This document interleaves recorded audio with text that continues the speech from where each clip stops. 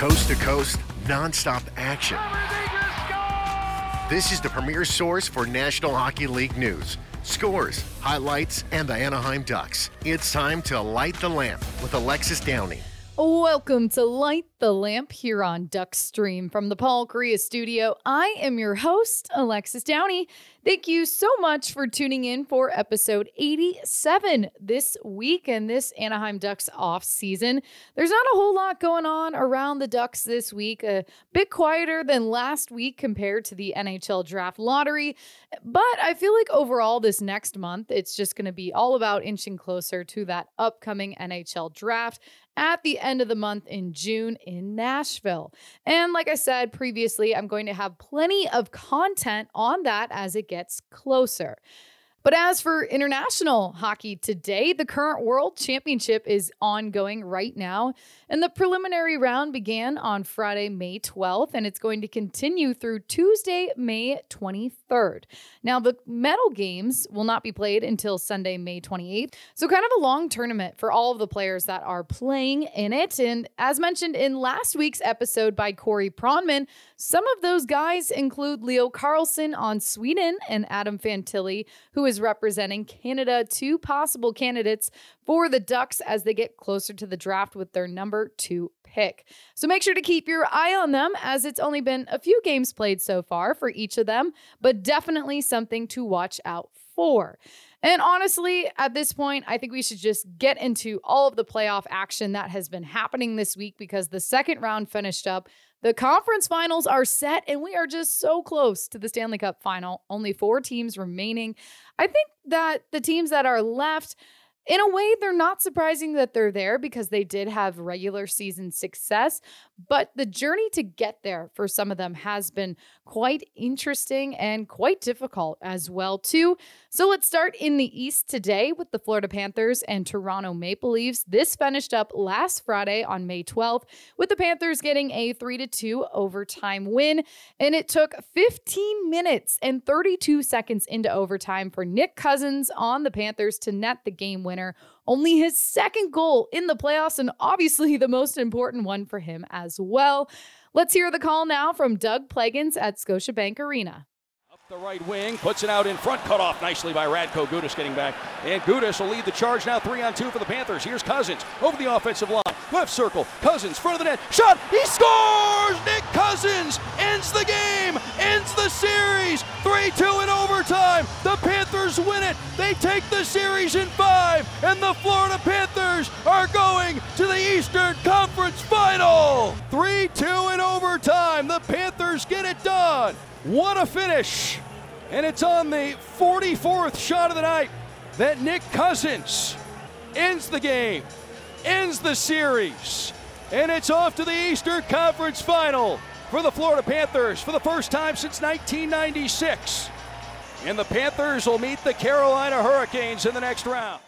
Now for Florida, by no surprise, Matthew Tkachuk was the points leader through this series with 16 points.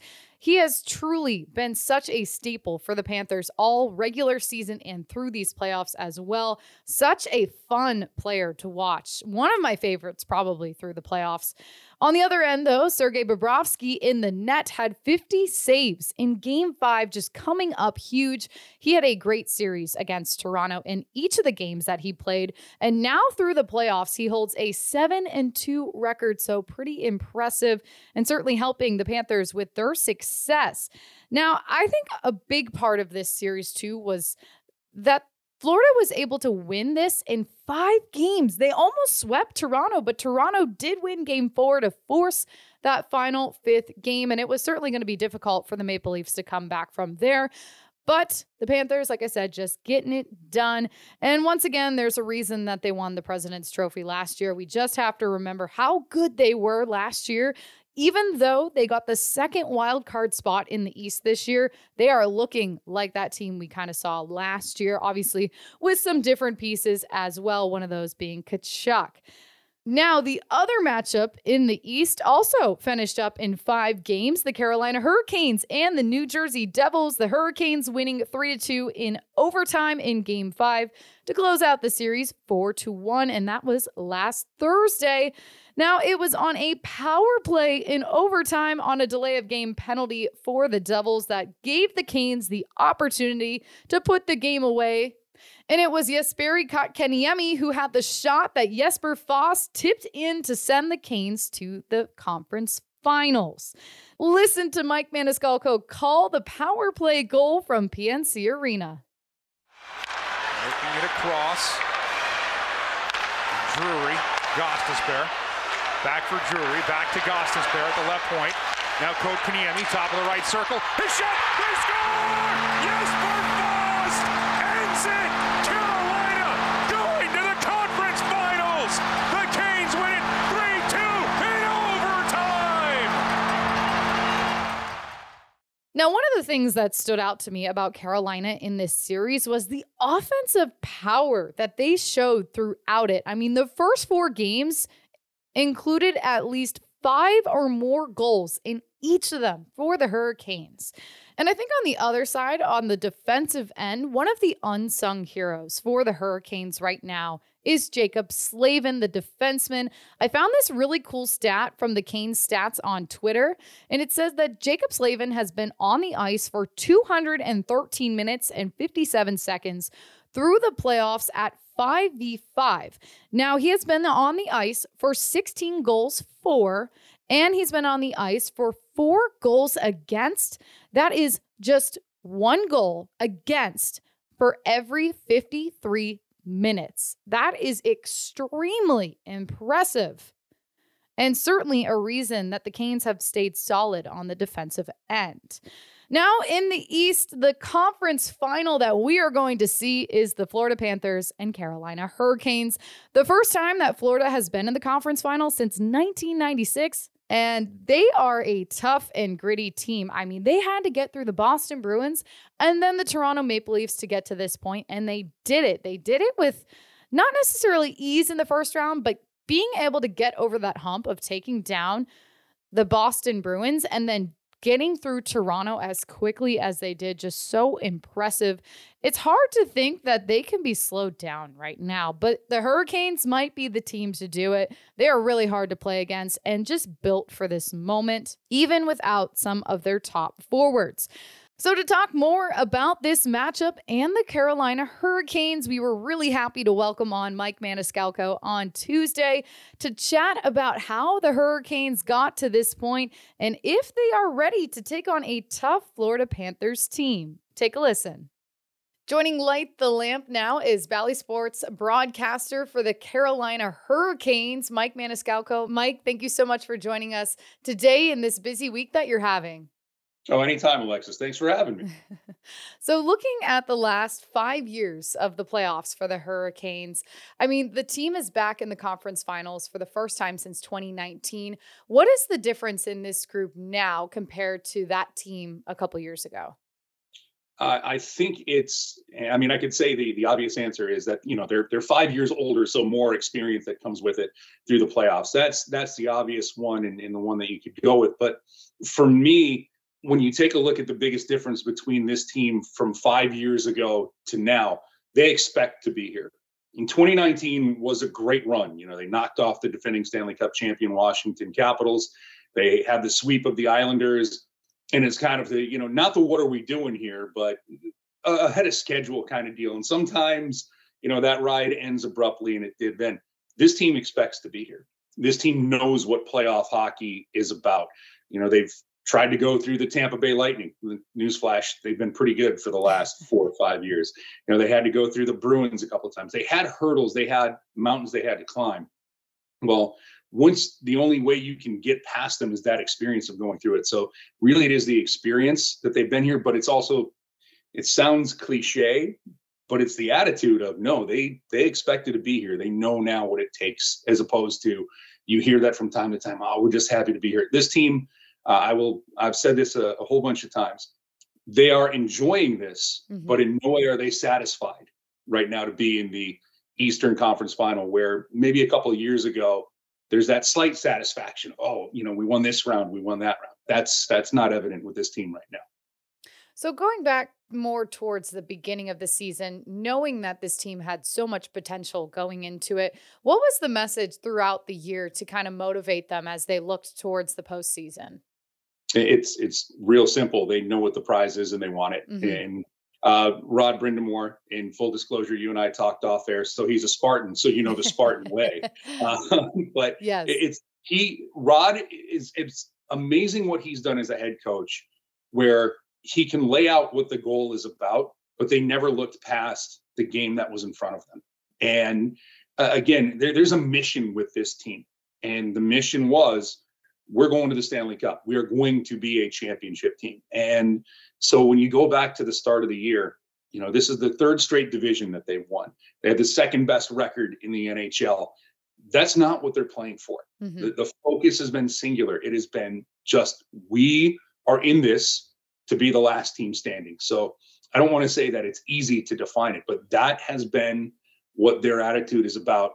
And the amazing thing about this team, if they win a game 6-1 and everybody wants to say how great they are, they're the same when they're up 5 as when they're down 5. They play the exact same way. And that really is the strength of this club. And they've certainly dealt with a handful of tough injuries through this playoffs. And it's shown a lot of truly the depth that the Canes have. I mean, how much have they been able to rely on that as they've moved through these playoffs?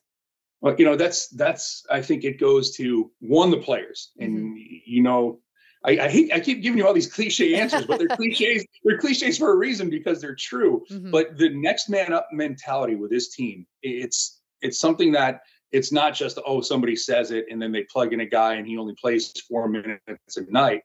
If somebody gets put in the lineup, they're expected to. And that goes to me, I think, the front office in how they identified this is how we play. These are the players we need to have outside of who's on the NHL roster. Who do you sign to go play for the AHL team? Who are you drafting who you can bring up and move up through the ranks? So you look at players like Jack Drury, who started the year in Chicago. You look at players like Mackenzie McEachern, who gets called into this postseason. Mackenzie McEachern didn't play one game for the Hurricanes this year in the regular season. Started off the year injured in Chicago. But when he gets his number tapped in game number 4 of the first round of the playoffs against the Islanders, he steps on the ice and gets a goal and an assist. So I think it comes into, and Stefan Nason, who last year scored 48 goals with the Chicago Wolves and helped the Canes AHL team win the Calder Trophy or the Calder Cup. To do that, he talked about the system, and I got to paraphrase him, so I don't want him to get mad at me, but he basically talked about the system, saying if you can't play for this, you can't play. It's, quote, idiot proof, or it's like hockey for dummies. You come in, you do your job, you don't have to change anything you do, and I think that's what helps. But there is that. I'll use a corporate buzzword. The synergy of what the AHL team is teaching is what the NHL team plays, so guys are ready for it. But there's also a specific type of player that this organization targets and goes after, and the way that it's coached from the preseason all the way through the regular season. These guys know what they're supposed to do. They know what's expected of them, and you see it in the results. You talk about that specific type of player. I mean, Teuvo Teravainen has been out since he injured his hand, and he's already back on the ice skating. Is it a surprise to you to see someone like him already, getting ready to potentially make a return, back into the playoffs, but having that mindset that he could possibly even do it? No, it doesn't. And then thank you for this, because now I can give credit to head athletic trainer Dougie Bennett and Matty Aiello and the training staff, and all the people behind the scenes who never get the attention. That just tells you, and the team doctors that Carolina has, it's everybody's on this page of how can we help this team get better. And then Bill Berniston, the head strength and conditioning coach, making sure that if there's a player who's been injured, is he staying up to speed, doing the things he can do off the ice when it comes time to put the uniform back on. But no, it doesn't surprise me. And look, this is the playoffs. So it's always been if I'm breathing, I'm gonna find a way to play. Yep. And I think when you're on a run like this, and especially if you're Teuvo Teravainen, who was part of a cup championship in Chicago. The hardest thing to do is be on the sidelines for it. Mm-hmm. So if you feel you can get back on the ice, you'll find a way. What does that mean for the Hurricanes? When does he get into the lineup? Again, these are questions that still need to be answered. Here's the luxury for Carolina. The way that they played, he can take his time. He doesn't have to feel that he needs to rush to get back in the lineup, and the team doesn't feel like they have to rush him back either. So they're in a good spot right now. But I think it just points into there's a lot to it, but it also points into I want to be part of this team. You know, I'm as soon as I get a green light, okay, I'm going to be on the ice practicing and ready to go. So, Mike, one of my favorite storylines for this upcoming conference finals is the Stahl brothers. I mean, the three Stahl brothers getting to play against each other in a playoff series for the first time in their careers. Have you had a chance to sit down with Jordan and ask him what it's going to be like playing against his brothers on the Panthers? I have not yet, but everybody else has. So I've been around it when he's been asked. So it hasn't been a direct for me. But you know, he's excited about this, and as well he should be. You know, how cool is it that three brothers from Thunder Bay, Ontario, that it's going to stink when the series is over for two of them. Mm-hmm. Just putting that out there. I caught that. Yeah, thank you. I wasn't sure if I should keep going or not, but no, I think it's for this family, and I've been around the family, and we've talked to Jordan before about, you know, playing. He's had to play against his brother in the playoffs, or he's had to play against his brother in big games. And Eric had to play against Jordan in 2009 in the playoffs when Eric was the captain for the Hurricanes and Jordan was in Pittsburgh. So they've had that matchup before. Of course, they were both, no, pointed out, much younger then, and thinking there'd be more of those. But it's just, for me, it's a great little storyline that comes into it. But they're such a good family that no matter how it turns out, whoever's moving on, the other is going to be, and the others are going to be cheering for them. You know, it's not going to be one of those things. But in between the boards, when that puck is dropped, I can tell you, there is very few things in this world that are more ferocious than brothers going after each other with something on the line. So I want to see after game one, you know, when Jordan lines up and he looks across and there's Eric, you know, talking to him in the faceoff circle, how that goes. But they played against each other before, so not with these stakes really to this point, but at least with all three of them. But it's a great story, and it's great for us because it gives us something else to throw a little bit more spice onto the series, which should be a really good series. So what are you expecting to maybe see from this series against the Panthers? I mean, obviously ousting them a little bit in the regular season, but going into the playoffs, like you just said, it's just a completely different setting.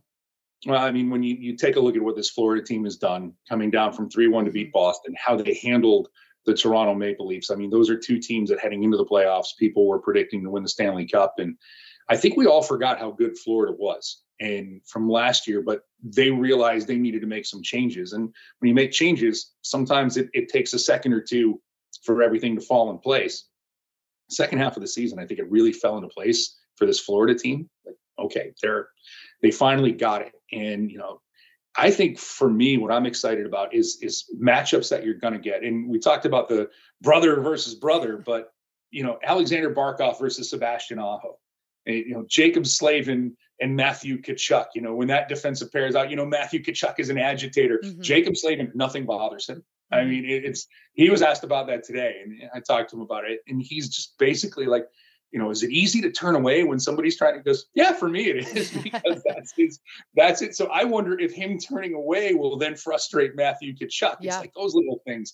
You know, will Brandon Montour, who was, you know, like the shoo-in for the Conn Smythe after the Boston series, does he step up his game? How about Brent Burns for the Hurricanes and what he was able to do? You know, the Canes brought him in for this, and he had 5 assists in the first series, and then he started to pick it up in the goal scoring department against New Jersey in the last 2 games. And, you know, there's so many little things that I'm looking at. But also, here's another one. Paul Maurice, Alexis, former coach of the Carolina Hurricanes, was the head coach for all 3 members of the Carolina Hurricanes coaching staff. He was the head coach for Rod Brind'Amour, head coach for Jeff Daniels. So there's that little plot line that comes into this. So, but for me, I think these are 2 teams that are extremely well coached, that play the game hard, and I'm expecting this to be a long series. There's no way this thing is over in 4 or 5.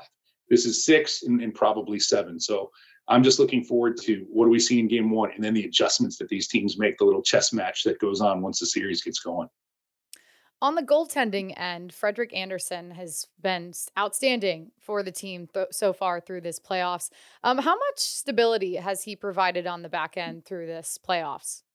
No, when he got called in to get into and basically be the closer against the New York Islanders and put the performance on the ice that he did in game 6, and then carrying it over. And even if you take a look at that, the blip on the radar, the game 3 in New Jersey, you can't really fault him for a lot of the goals that happened in that weird, it was a game that I tried to sum up, and it's kind of hard to do. It's one of the hardest, one of the poorest defensive performances the Canes had. So I don't know if you could judge him on that, but when he is right, and I know Ducks fans know this, he's as good as any goaltender in the league. And he provides such a calmness. Like I always joke, Alexis, I don't know if his heartbeat gets above like 50. Like he's just so calm. And I just remember the story of Brady Shea went back. I tapped him on the pads and I went, "Oh, it's okay, Freddie." He goes, "Yeah, I know." He goes, "Because I figured he'd be upset." He's like, "No, it would have been like if he made a save." It was the same reaction. So he's just, for a guy that big to move as fluid and as calm. And when he's locked in, the other team's going to have a tough night. And when you talk about stability, that's exactly what the Canes signed him for 2 years ago from Toronto. They brought him in for this, to be the guy in the playoffs. And, the good thing now for Carolina, they have such faith in their goaltending, be it Freddie or be it Antti Raanta, or even if they have to turn to Pyotr Kochetkov, they play the same in front of them. And I think that's an invaluable thing when you can trust the system and the goalies behind you are going to make the saves. But Freddie brings a certain level of calmness because, and I don't call him Fredzilla because he's tiny. They got a monster back there. And when he gets going, the team knows that he can bail them out if and when they have a breakdown. So obviously you've been very busy with following the Hurricanes through this playoffs, but have you had a chance to watch much of the Western Conference and knowing the Dallas and Vegas series that's going to happen in the Western Conference final? Oh, absolutely. Yeah. This is, if you don't become a hockey junkie at this time of year, come on, what are you doing? This is what it's all right. about. Absolutely. I have not stayed up for like all of the overtimes and whatnot. I got to get some rest here and there, but I've watched pretty much when it comes to the Dallas series, almost all of the Dallas-Seattle series. And, how can you not watch? This was what the NHL envisioned, how many years ago when Connor McDavid and Jack Eichel were drafted 1 and 2, I'm sure they wwere hoping for a Stanley Cup final between those two. At least I know Buffalo was. But you've got that series finally. And out West, I like this Dallas team. I like how they're built. I like from the goal out with how they play. They're big. They can score. They have a youth movement already without having to rebuild. When you've got players like Jason Robertson and Wyatt Johnson at 20 years old in a day, and he scores that goal, that turns out to be the game winner in Game 7. They're so good on the back end. I look at Dallas. I just love how they're built. But then you look at Vegas, and they have all that scoring up front. They're nasty on the back end. And if they get any kind of goaltending, which Aiden Hill, and if anybody raises their hand saying that they had Aiden Hill taking the Golden Knights to this point, put it down. You're not being truthful with us. But this is a matchup where I really think special teams will dictate it. If Vegas can get their power play going, that's going to be trouble for Dallas. But I just look at what Dallas has. I just like how that team's built, how they're constructed, and Peter DeBoer has done a really great job behind the bench. And look, so is Bruce Cassidy with Vegas. I mean, think about it. These guys have moved behind the bench for this year, and they've gotten their teams to the conference final. So that's pretty darn good. Mike, thank you so much for joining us today on Duck Stream, and best of luck to the Canes in this next series. Well, thank you. And if any Ducks fans want a team to cheer for in the Eastern Conference, get on the train. It's a good train to be on. We'd love to have you. On the other coast. Yeah, exactly. Just fly cross coast. We'll be good. It's fine. All right. Thank you so much. You're welcome. Now, the second round in the Western Conference finished up taking just a bit longer, beginning with the Seattle Kraken and Dallas Stars. This series took 7 games, and it finished up in Game 7 in Dallas on Monday. This series was so much fun to watch. Great physicality, skilled hockey from both sides. Truly an impressive playoff run by the Kraken in just their second season. And ultimately, I think what happened for this one is Seattle just fell behind too often to catch up. And Dallas won Game 7 2-1. So it was a close one in that final game. But the 20-year-old Wyatt Johnston would be the one to net the game winner at 12:48 in the third period. Let's listen to the call from Josh Bogorod for the Stars. Off of Tolvanen into the Dallas zone. Thomas Harley is there. And now Hanley. Alexiak kept it in the zone for Seattle. Puck underneath the Stars' end line. Worked over to Dodonov. He'll flip it all the way down the ice. First to it is Wyatt Johnston. And a backhand. He scores! Oh, my! What a shot! What a shot! Wyatt Johnston upstairs. And with 7:12 left in the third period, how big is that? Makes it a 2-0 lead.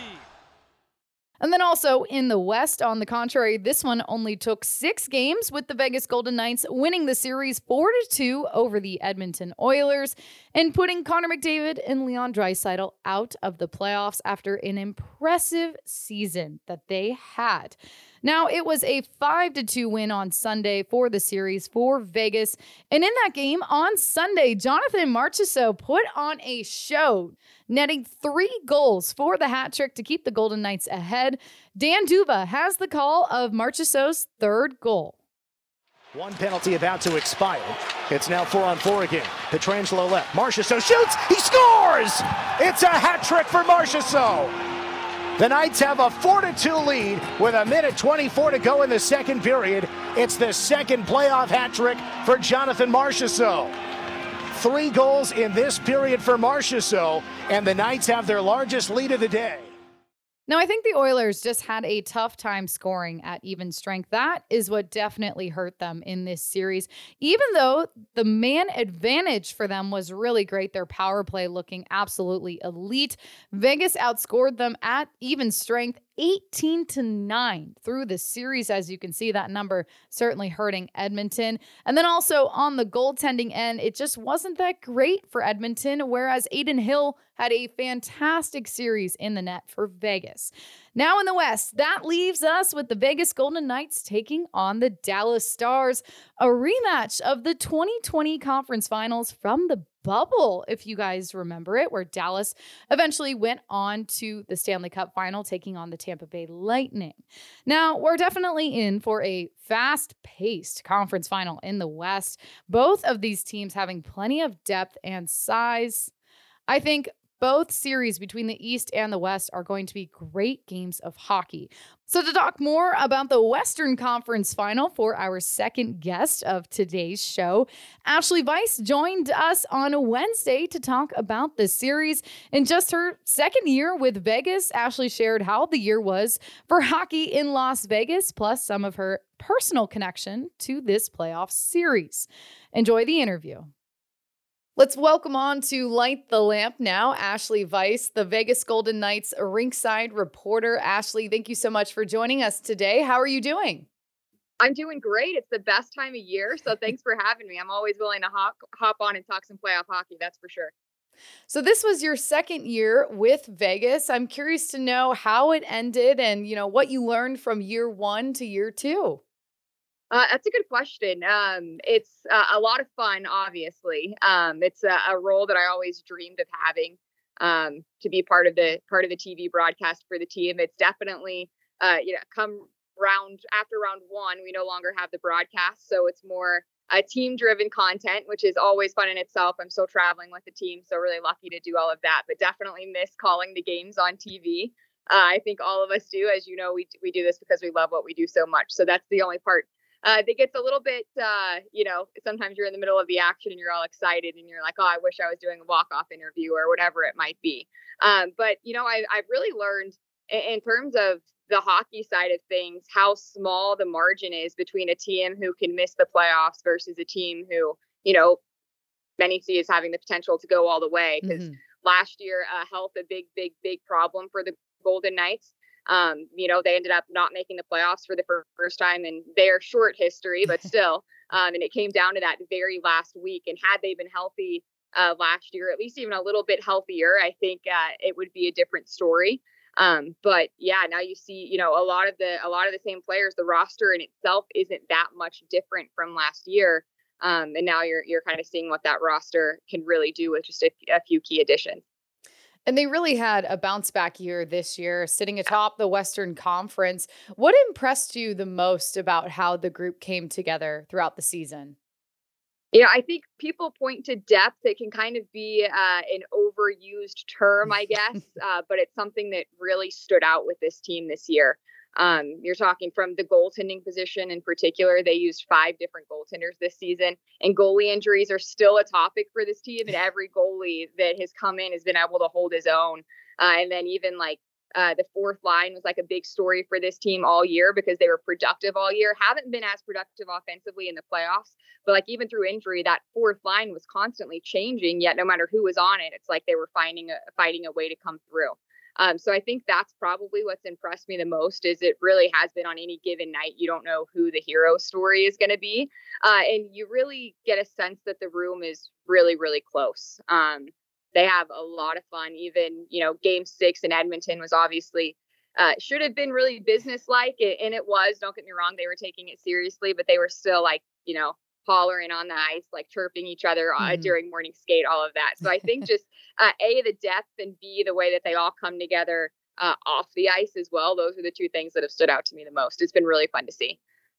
Now, there was obviously a leader change at the top as the head coach position this year, Bruce Cassidy coming in. How has his coaching style kind of adapted to the group in the locker room as well? Yeah, it's a good question. He came in a completely different defensive system. And I think what shows you how much respect the players have for him is how quickly they bought into that system. It took him a while to get it all down. I think that's why the second half of the season, you saw a much more consistent team than you did early on. But, they know that what he does works. They saw, even though he was let go in Boston, they were such a successful Bruins team for so many years under him. And I think, this doesn't have to do with the impact he has on the locker room necessarily, but you get the sense anytime you talk to him, whether it's a room full of media, whether it's a one-on-one situation, whether it's on the bench during the game, he loves to talk hockey. And I would imagine that probably, rubs off on the players as well. He loves the game. He's a great hockey mind. You go into any one of his press conferences and you walk away learning so much. We joke around as broadcasters, he makes our job way too easy because you could sit through a press conference and you have everything. It's almost like you have everything you need to say during the entire game because he just gave you such specific, systematic thoughts throughout the entire any conversation you have with them. So I think just the buy-in from the players right from the get-go tells you how much respect they have for him. And honestly, his systems also worked really quickly. The team got off to a really hot start. Then they had a little bit of a dip, and then they were really consistent through the whole second half of the season. But I definitely think it helped him that right off the hop they were ripping off some win streaks. That probably makes the buy-in easier because they're seeing the rewards of that system paying off. But it's definitely been really cool to watch him succeed. Not necessarily abnormal, I guess. We saw so many new head coaches come in and have success this year, but you certainly can't take any credit away from him for what he's done because it's been really incredible to watch. Now, since Vegas has come into the league, they've only, like you mentioned, missed the playoffs that one season. It's almost like this has become the standard for them to make it in the playoffs and do well and maybe get to that final at some point, going back to their first season, but looking towards it again now. I mean, does it seem like this has become, the standard for the team? It has, especially the guys who have been here. There's 6 guys who were, original misfits, as we call them. There's another guy, Zach Whitecloud, who did play, I think, 2 games year one, but was really young. So he's not necessarily in that category, but he was part of the organization. But they are not going to be satisfied until they win a cup. The city is not going to be satisfied until they win a cup. That's for sure. It's funny, coming from, working for a team previously, who it took 50 years to win their first cup. It's funny to see how hungry this city is. I don't want to call them spoiled from the get-go, because spoiled has a negative connotation from it, but what they did year one was just so magical, I guess. And so whether you're talking to the original misfits like Jonathan Marchessault is a player for the Golden Knights who's super, super passionate, super competitive, and he wears his emotion on his sleeve. Every failure the team has, it motivates him. It's been motivating him year after year, and I definitely think last year was a real motivator for the team. People were talking to Mark Stone about it even over the summer. I think every conversation that people had with them about not making it or where they fell short, or how even coming into this year, a lot of people thought they would be a wild card team. And there were some people who thought they would miss the playoffs again, based on the roster on paper, which is funny because, like I said, you realize how small the margin is, because as team employees and as broadcasters, we were looking at the roster on paper thinking this team can really do it. So yeah, it's definitely become the standard here, but they definitely are not satisfied. They want to get to the next step. I think management has done a really, really good job giving the team the depth that they need to get to the next step. And now it's kind of just wait and see. I think this next series is going to be a really good one. I hope it is, for the viewers' sake, because, playoff hockey is fun to watch, but it's definitely been a successful postseason for the Golden Knights so far. You talk about having previously been with an organization that, made it to the Stanley Cup. That was St. Louis for you. How exciting is it for you again, being back in a position where you could potentially see that cup in the future? Yeah, it's totally different. It's totally different group. I guess Alex Pietrangelo and Ivan Barbashev were both members of the St. Louis Blues back then. So, obviously I want the team to win for a lot of reasons, but it would be really, really cool to witness those two win another cup up close and personal. It's exciting. I'm more excited, obviously, for the players and for the city. I think that people underestimate how much of a hockey city Las Vegas has become. From the second I moved here, it is Golden Knights stuff everywhere. Like one of every 3 cars that drives by has a Golden Knights license plate. Anyone I meet in the community that is from here, there's obviously a lot of transplants that live in Vegas, but almost anyone I meet who is from here just talks about how the Golden Knights completely changed the city. And a lot of it is that year one happened. The opening night was just days after the October 1 shooting here in Vegas. And they truly feel like this team brought the city together. And it's not just, it doesn't just make for a good story. Like, people who are from here and who were here and are part of it, genuinely feel that way. So it would definitely be cool to be part of it again. Obviously, I am hopeful that will happen, but more than anything, I would just be so thrilled for this city to get that opportunity. And, for their first real, I guess, professional sports team that they've all really been able to rally behind, it would be really cool to watch them get to celebrate that. Now, one of those key pieces, it seems, has been the Jack Eichel acquisition and the journey that he's had to finally get to the Stanley Cup playoffs. And how much of a leader have you seen him emerge as through this playoffs? He is, for sure. In the playoffs, he's emerged as a leader on the ice, obviously, on both sides of the puck. There's always been questions surrounding Jack Eichel. There's always been questions on if he is even a leader, which is wild after watching him, especially this last calendar year. Now, he played his first game with Vegas in February of last season. So there wasn't, and then they didn't make the playoffs. So there wasn't really that much time for him to get acquainted with the new teammates. He's walking into a new NHL locker room for the first time. And there was definitely nothing negative that he brought to the table then, but seeing how comfortable he was from the beginning of the season this year, he is just as happy for every other player to have success as he is for himself to have success. He's one of the guys that, he doesn't joke around with us, the media, very often, but he's definitely a guy that keeps things light in the room. an infectious personality that a lot of the guys really, really gravitate toward. And then on the ice, there was the questions this year, like, oh yeah, Jack Eichel's great, but he doesn't defend, or how is he going to be your top center if he can't? And, Bruce Cassidy admitted when he took over that he didn't know what to expect from that standpoint, but multiple times throughout the season and through the playoffs, he's called him arguably the team's best defensive forward.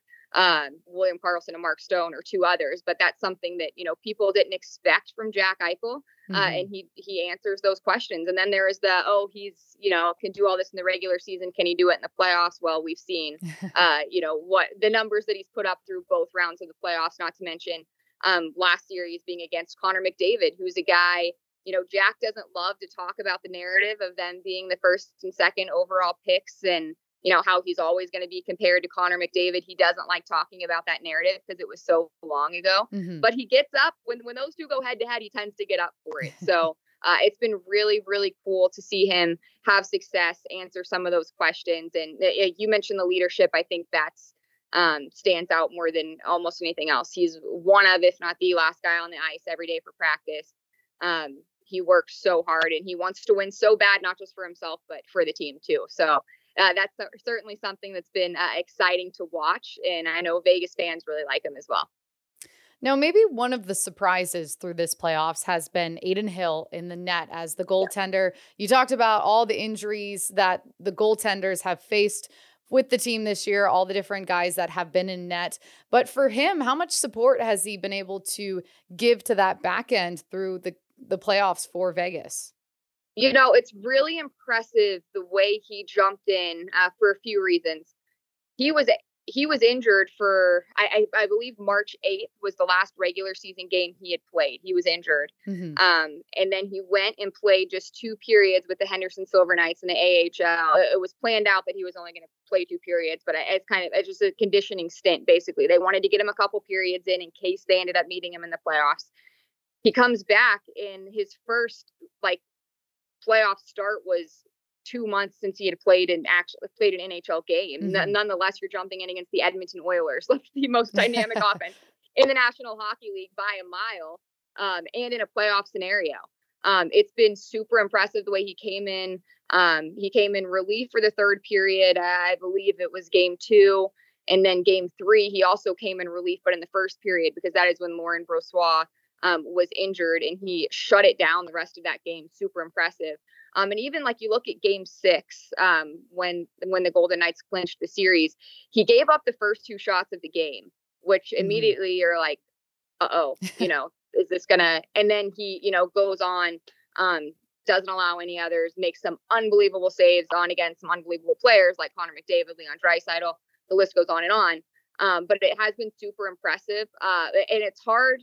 It's not a discredit to Adin in any way, but it's crazy how we've seen goalies step up. Like he took over for Laurent Brossoit, and that was an incredible story in itself because he had battled injury.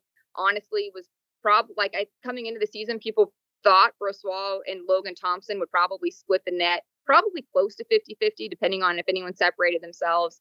And then Brossoit ended up getting stuck at the AHL level for a while because both Logan Thompson and Adin Hill were playing so well.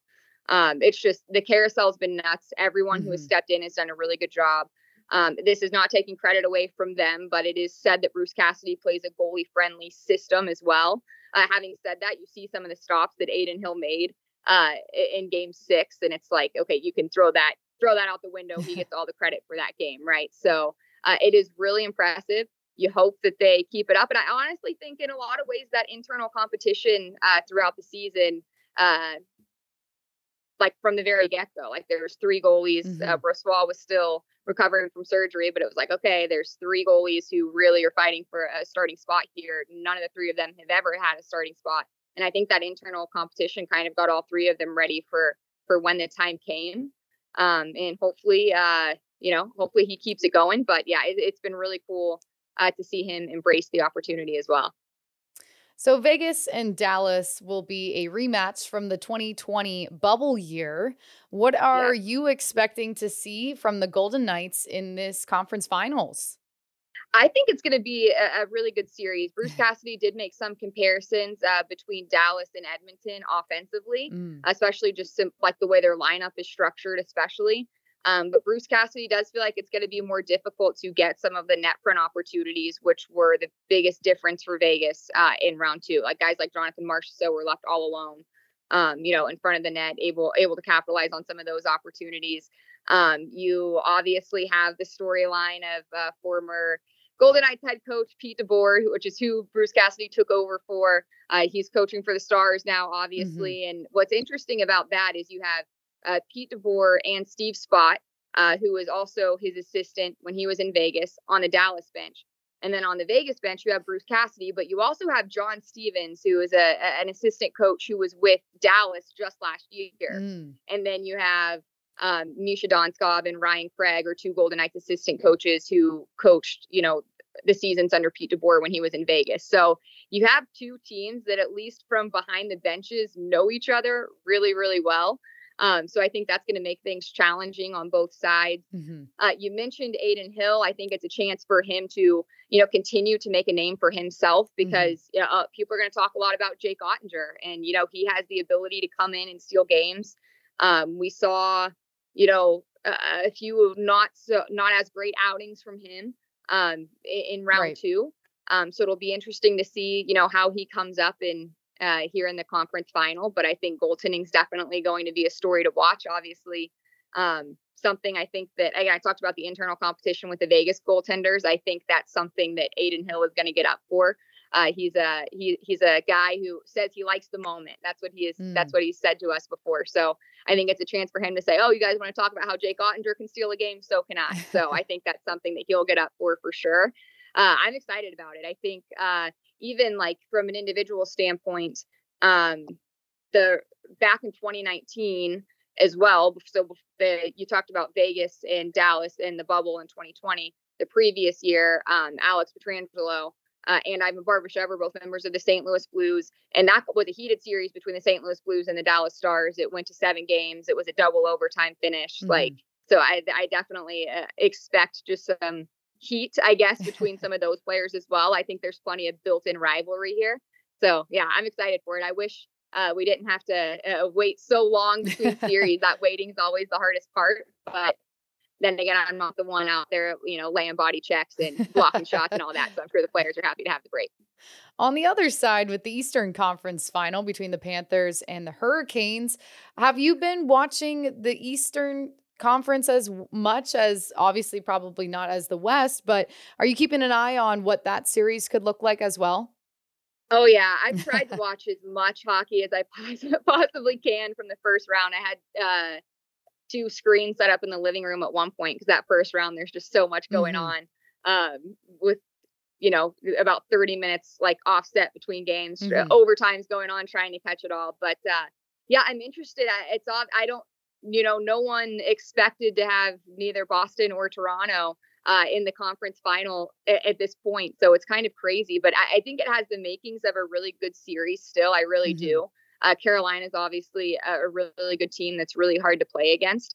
In Florida, you never know what a team's going to do when they get hot at the right time. Right. And there's just so much built in like emotion and momentum that's really fun to watch. It's been fun to watch Matthew Tkachuk put on the show that he's put on. Yeah, I have been watching. I will definitely continue to watch, and even more so than the Western Conference. I hope that that's one that when you work for a team, you're not necessarily hoping that the Western Conference one goes to 7. You hope that we win any way that we can. But when it comes to the East, I'm like, oh yeah, go to 7 games, go to overtime. I want the best matchup and best hockey that we can have. So I think that'll be fun. I think that I'm sure most people have Carolina winning that one. Understandably, I think on paper, that's probably what you lean toward, but you just never know. That's why it's the best time of year. Well, Ashali, thank you so much for joining us today on Duck Stream. Good luck to the team and enjoy the conference finals. Thanks, Alexis. And now it's time for my final quack for this episode, where I share my last thoughts before the end of the show. Enjoy your weekend and enjoy the hockey that's taking place. Going to be, like I said, some great playoff hockey between these 4 teams that are remaining. And one of the key factors that I want to leave you with, 3 of the 4 head coaches that are left in these conference finals are first-year head coaches. Only Rod Brindamore, the head coach of the Carolina Hurricanes, has been there more than just one season, whereas you look at the Florida Panthers, the Vegas Golden Knights, and the Dallas Stars, all there with first-year head coaches. Thank you for listening to Light the Lamp. I am Alexis Downie. Come back again next week for more hockey talk on Duckstream. This is an Anaheim Ducks original production on Duckstream.